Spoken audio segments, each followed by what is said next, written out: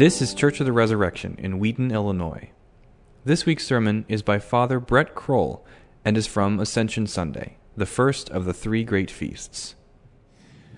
My junior and senior year of high school, I jumped in track, did the high jump.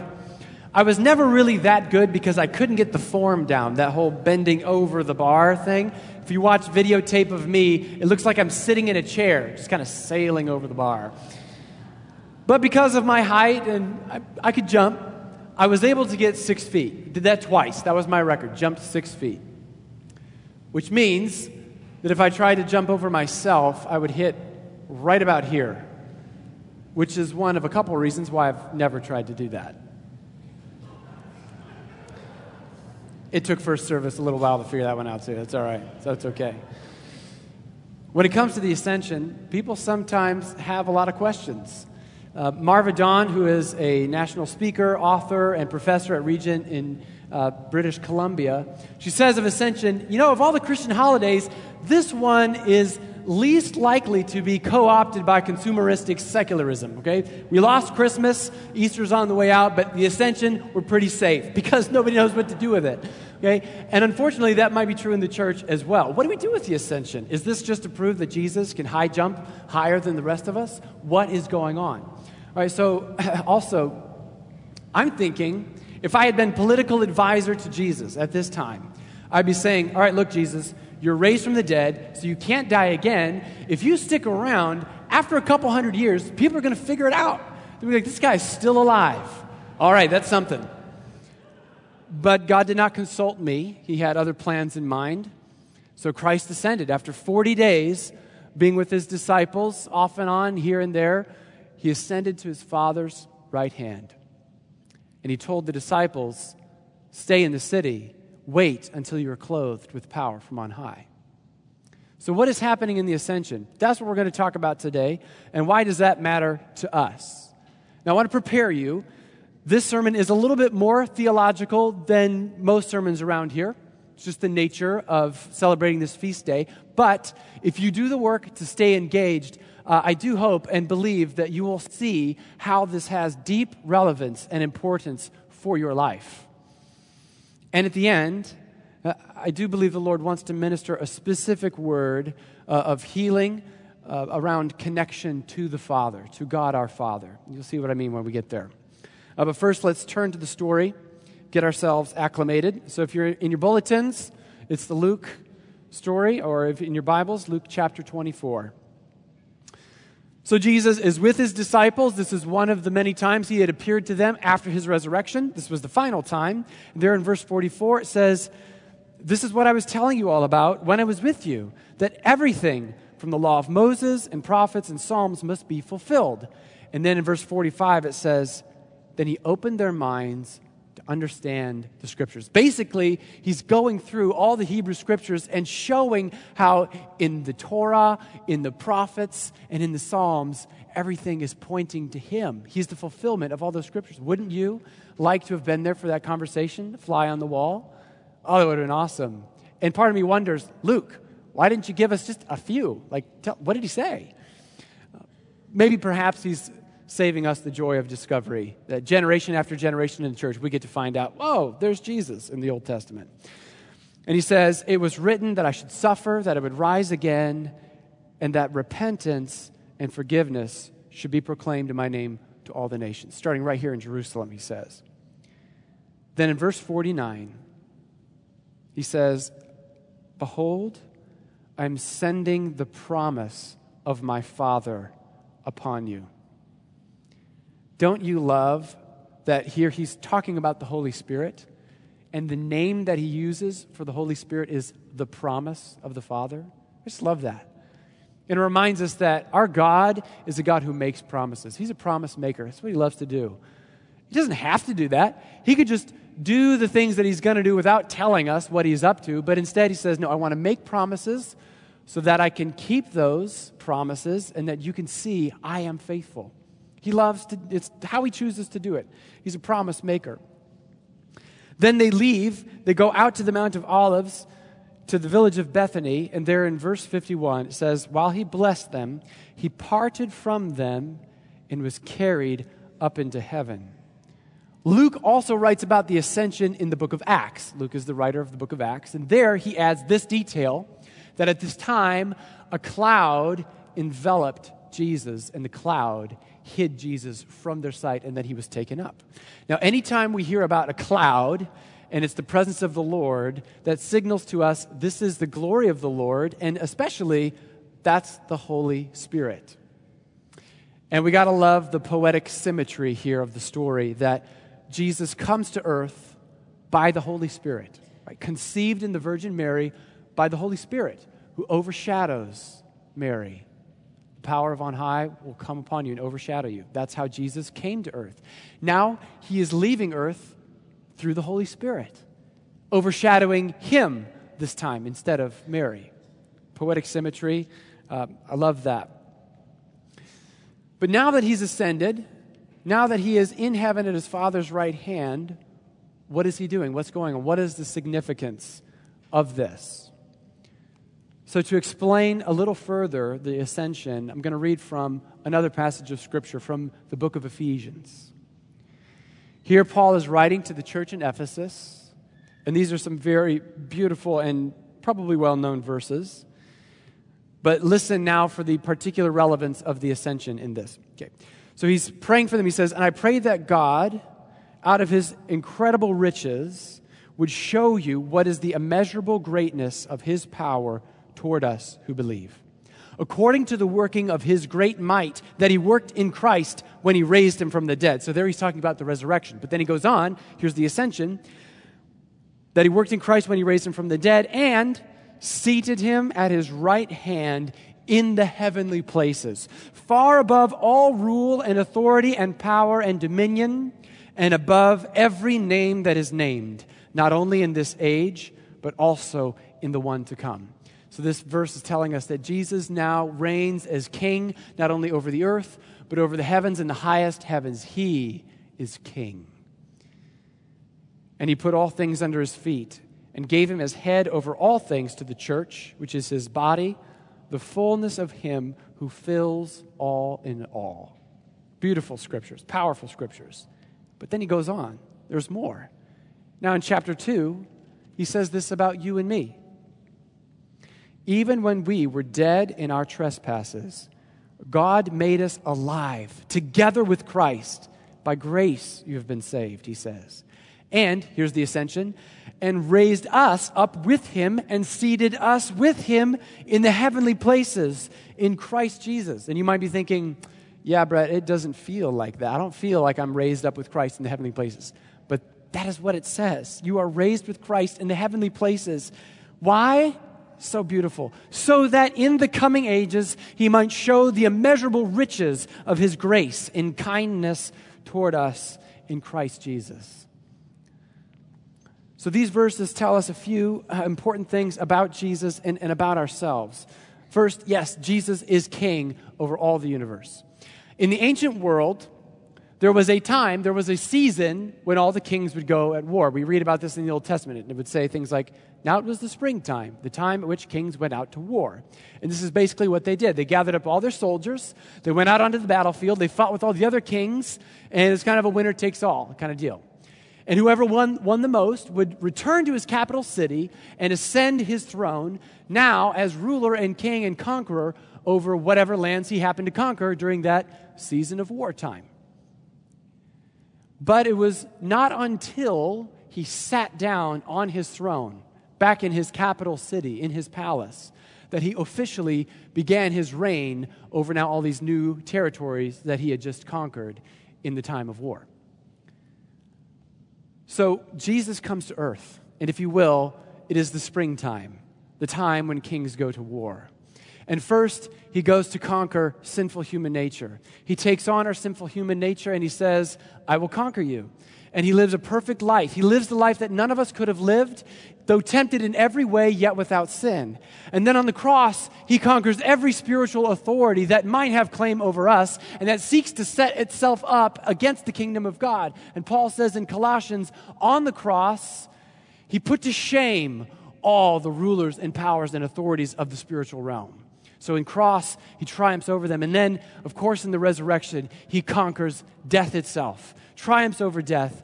And then now in the ascension, he ascends back to his throne, and he sits down on the throne, now not only as ruler of the heavens, but ruler now also of the earth and even of the underworld. He is king of all. He says, winner take all, and that is exactly what I'm doing. I'm taking all. I am now the king, and I reign. But in that second passage that I read from the second chapter of Ephesians, Paul talks about us.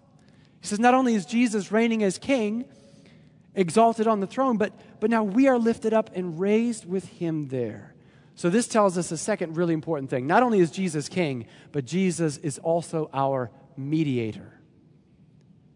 That means we have an advocate and a representative in heaven. Think of that. Wherever heaven is, however you think to describe heaven, the highest heaven, there in that place, there is a human being. The man, Jesus from Nazareth, son of Mary, one of us. One of us is standing at the throne with the Father, perfected, the race run, the prize won, over and finished. You thought I was going to say done. You thought I was going to go for the rhyme there? I didn't. Keeping you on your toes, right? He's finished and perfected in glory. A human being. This means the glorification of humanity. This means glory for anyone now who is a human. We can say, wow, there is a human reigning up on high. His glory is our glory. And as Paul says in Romans 8, if we suffer with him, we shall be glorified with him. It's kind of like when one of the kids from the neighborhood growing up, they make it big, and then now everybody from the hometown shares in that sense of accomplishment.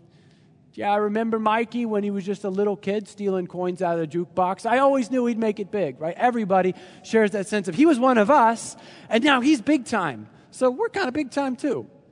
It's a little bit like that. Jesus as the mediator. When we see Jesus at the Father's side, it's proof that God and man are now reconciled, which was the purpose of Jesus' mission to the earth. That's why Jesus came. And it means that the peace that he came to bring to us, peace between God and man, is now real. It worked. It happened. As Paul says, Christ was reconciling the world, meaning bringing those who were far off near to God.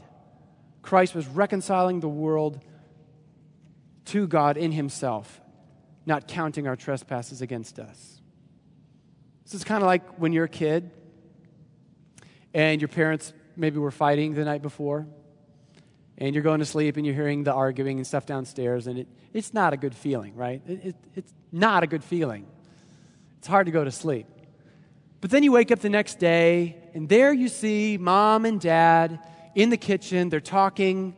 They're even laughing. Maybe they're getting a little bit too comfortable with each other, and you're like, okay, that's a little disturbing, but also oddly comforting. Why is that? Because as a child, when you see the strife between your parents, your world is shaken. And when you see, oh, everything is okay with mom and dad, then you know all is right with the world. Everything is right with the world. Now, just to be clear, the disunity is not between the Father and the Son. There was never any disunity between the Father and Jesus. The disunity is between God and humanity. And that's due to our rebellion, the fact that we chose to go our own way, and God in his mercy said, I'm not going to let that stand in my way. I'm going to reconcile you to myself. So now, that proof that we are reconciled, that it is done, that salvation has been accomplished, is that when we look with the eyes of faith, when we look to the highest heavens, we see Christ, our mediator and advocate, at the right hand of the Father. Jesus being our mediator also means that as the Father looks on him, so too he looks on us. The Father sees Jesus, and he sees you and I in him. Here's what that means. Here's the significance of that. You see, Jesus alone is spotless and blameless before the Father. But that gives you a picture of who you are, who you're becoming, and where you belong. So this is where this gets really relevant to our everyday lives. Anytime you feel bogged down by sin, anytime you feel bogged down by the habitual sin, the besetting sin, and you keep thinking, how many times do I need to confess this before I'm free of this? When will I reach perfection? That's when you look to Christ and you say, there I see him spotless and blameless before the Father, and that's where I'm going. That's who I'm going to be, and that's where I belong. That's what's coming to you. Someday, even as now Jesus is at the Father's right hand and is able to look up and receive from him the full delight and joy and the love of the Father, even as Jesus, even right now, is experiencing that also is your inheritance. That is what is coming to you, that love of the Father. No wonder Paul says, blessed be the God and Father of our Lord Jesus Christ, who has blessed us in Christ with every spiritual blessing in the heavenly places. That joy and that delight and that love pouring forth from the Father, that is the every spiritual blessing in the heavenly places that we have in Christ. I was able to experience just a little bit of this from the father side of things this week. So the girls came to me. I've got 4.5-year-old twins, and they came to me and they said, Papa, we want to have a dance party. I said, okay. Dance party in our house means I put on some music, and then they just spin in circles for a while I do the dishes. It's very helpful. So music was playing, they were spinning, and then this song came on that was a song all about the Father dancing and loving his children. The beautiful song. And I don't know what happened. I got caught up in the spirit of the song, and just at that time, my son Simon, who's about 21 months old, he kind of toddles around the corner, and he looks up at me, and I could see he's ready to dance. So I put the dishes down and said, all right, here we go. And I don't know what happened, but my inner Baryshnikov started coming out. I'm like leaping around my son Simon, and hands coming out and coming down low and then backing away and jumping over him and twirling. It was nuts. And Simon, you can picture what he looks like because apparently he looks exactly like me is what they all say. So just imagine me about this tall going like this.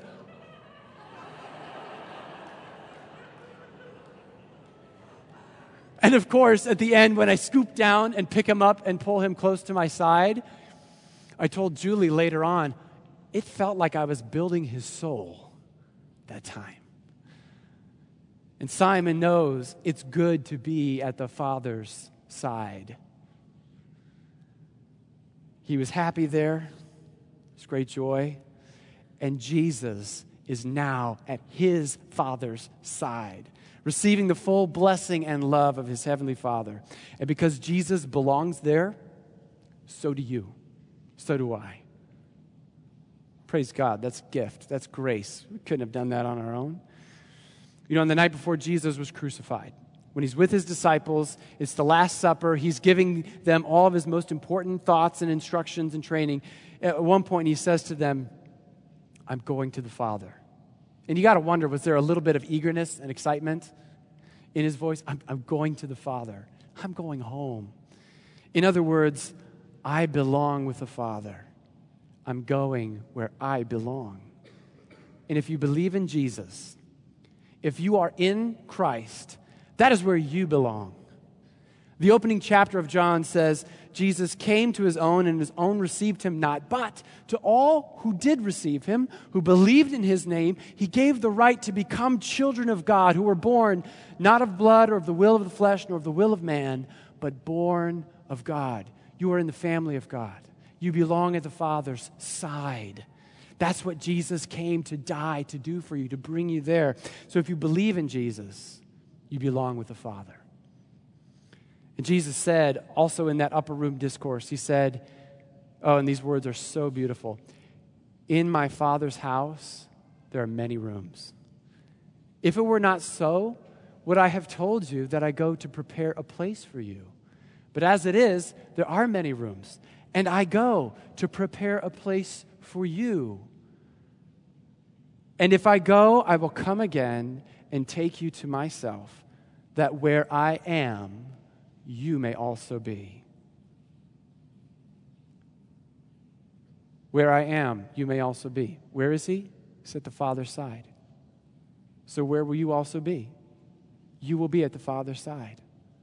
there's room at the Father's side. That's what Jesus came to make for you, room at the Father's side. So when we celebrate the Feast of the Ascension, it's nothing more complicated, but it's certainly nothing less dignified and wonderful and glorious than the Father saying to you, you belong with me. Isn't that so simple? But what else could we need? What else could we? You belong with me. I made you. I love you. You belong with me. And if you don't believe in Jesus, if you're here this morning and you haven't yet fully committed to following him, then let this morning be a wide open invitation for you to come through Jesus to the Father's side, to know God's love that is unimaginable. You can't even imagine it until you've tasted it. And then once you've tasted it, you still can't even imagine it. And it is for you. If you do not believe, let today be the day of belief for you. Jesus died for you so that you could find your way back to the Father, back to the place where you belong. So now if you ever wonder, how is the ascension relevant to my life? Now you know. Along with Jesus coming to earth, and along with the cross and the resurrection, and along with the Holy Spirit coming at Pentecost, and yes, along with his coming again at the end of all time, the ascension is essential for your salvation. And I hope that your salvation is relevant to you. I hope that changes your everyday life. But it's also relevant on those days, and maybe yesterday was one of these days, or maybe tomorrow will be one of those days, where you don't feel particularly spotless and blameless. You don't feel like you've got your stuff together, and you're wondering, is God still happy with me? Or am I facing rejection from God, my Father? And again, when you're at that place, and you say, yeah, Brett, I don't feel like I'm at the Father's side. What are you talking about? Well, sometimes it's a grace that we're told to love God, not only with all our heart, but to love him with our mind. To say, doesn't matter what I feel at this point, I know what I believe. And here's what I've been taught to believe. That because I'm in Christ and Christ is at the Father's side, that's where I belong. So if that's where you're at and you feel that way of not feeling particularly spotless or blameless, look to Christ. And with the eyes of faith, see him at the Father's right hand. Has the Father rejected Christ? By no means. Then he has not rejected you. And he never will reject you. The Father will never reject you unless you walk away and you reject him and he says, okay, if that's your choice. But as long as you are seeking to follow the Lord, no matter how many times you stumble and bumble and trip and fall and go astray along the way, if you come back time and again, if you repent and say, no, I want to be with God, he will not deny you any more than he could deny his own Son, who is now at his side forever. So there was another section to this sermon as I was planning it, all about waiting on the Lord. It's a rich spiritual topic. And it's a lot of what the disciples were doing between Ascension and Pentecost. They were waiting on the Lord. But as I was in preparation last night, I realized that's not going to make it in. So stay tuned. I'm preaching next week. Maybe we'll talk about waiting on the Lord next week. That's why the title in your bulletin is Wait Until You're Clothed. So wait until next week to wait until you're clothed. And instead, I think there's something different that God wants to do as we come to a close. Because I know it's true that we have a hard time believing that we belong at the Father's side. We have a hard time believing that the exact same love that God has for Jesus is the same love with which he looks upon you. And if you're still not sure about it, go read John 17, the end of the chapter. Let that just marinate in that for a while. But sometimes we struggle to get there. We just have a hard time believing. So what I'd like to do right now is give God a chance to bring some healing in that place for us. So you can close your eyes. I invite you to close your eyes. And if you're comfortable, put your hands out in front of you, just on your lap, like you would if you were to receive a gift. And I want to pray and minister a very simple and short prayer of the love of the Father. So, Father, I pray that you would now, for every heart that desires it, pour out your love. Build faith in us to believe that we belong at your side. Open the eyes of faith here in this sanctuary to see Christ in glory and to know that that is where we belong. And I pray, Lord, you would heal any places where there is a disconnect between your Father's heart beating for love for your children and what we receive and what we experience. Lord, I do pray that in time and in your way you would give the experience of the fullness of your love. And when that experience is lacking, give us faith to believe. Thank you, Father, for your grace. Thank you for your love. Continue to pour it out on us. We pray in the name of your Son, Jesus. Amen. The Lord says to you, you belong with me. I want you to hear that. And now what does that mean for you going out from here? You've received that word from the Father to you this morning. Bring that word to others. It might be that you tell them about the Father. You say, your place is with the Father in heaven. It might be that if you're not ready and your relationship is not ready to go to that level of spiritual conversation, it may be this simple, that you let them know that they have a place in your life, that they belong with you. So here's the task this week, Resurrection. Do whatever you can. Word of encouragement, small act of service, whatever you can do to let the people in your life that God has given to you to care for and to love, to let them know they belong to you and they belong with you. Let them know your love. Let them know the power of reconciliation. And if there is a relationship where you are not reconciled, do whatever it takes. Do whatever you can to be reconciled. And with your spouse, with your children, with your best friend, with your roommate, with your parents, the people, the coworkers, even if it's the neighbor down the street, you don't even have to necessarily go to them and make them your best friend all of a sudden, but just let them know you're so glad that they are your neighbor down the street. It's this simple. You just say things like, I'm so glad that you're here. I'm so glad to know you. It was so good to talk to you today. It can be that simple. And let's begin here in Resurrection. This morning, you want a sermon application that's so simple you can accomplish it before the service is even done and you don't have to remember it when you're at Panera trying to remember everything that happened? Here it is. At the peace. If you see somebody whose name you do not know, ask them their name. Tell one another, I'm so glad you're here. It's so good to meet you. Let us make everyone here know that they are welcome, that Resurrection is a place where you belong. A little goes a long way. Let's open up our hearts to one another. Let's be warm to one another. It's so good when we do. And that happens when we first receive that fatherly love and that unity and that reconciliation we have with our God and Father. In the name of the Father, and the Son, and the Holy Spirit. Amen.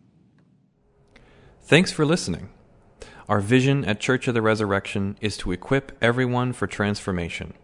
As part of that vision, we love to share dynamic teaching, original music, and stories of transformation. For more of what you heard today, check out the rest of our podcast. To learn more about our ministry, visit churchres.org.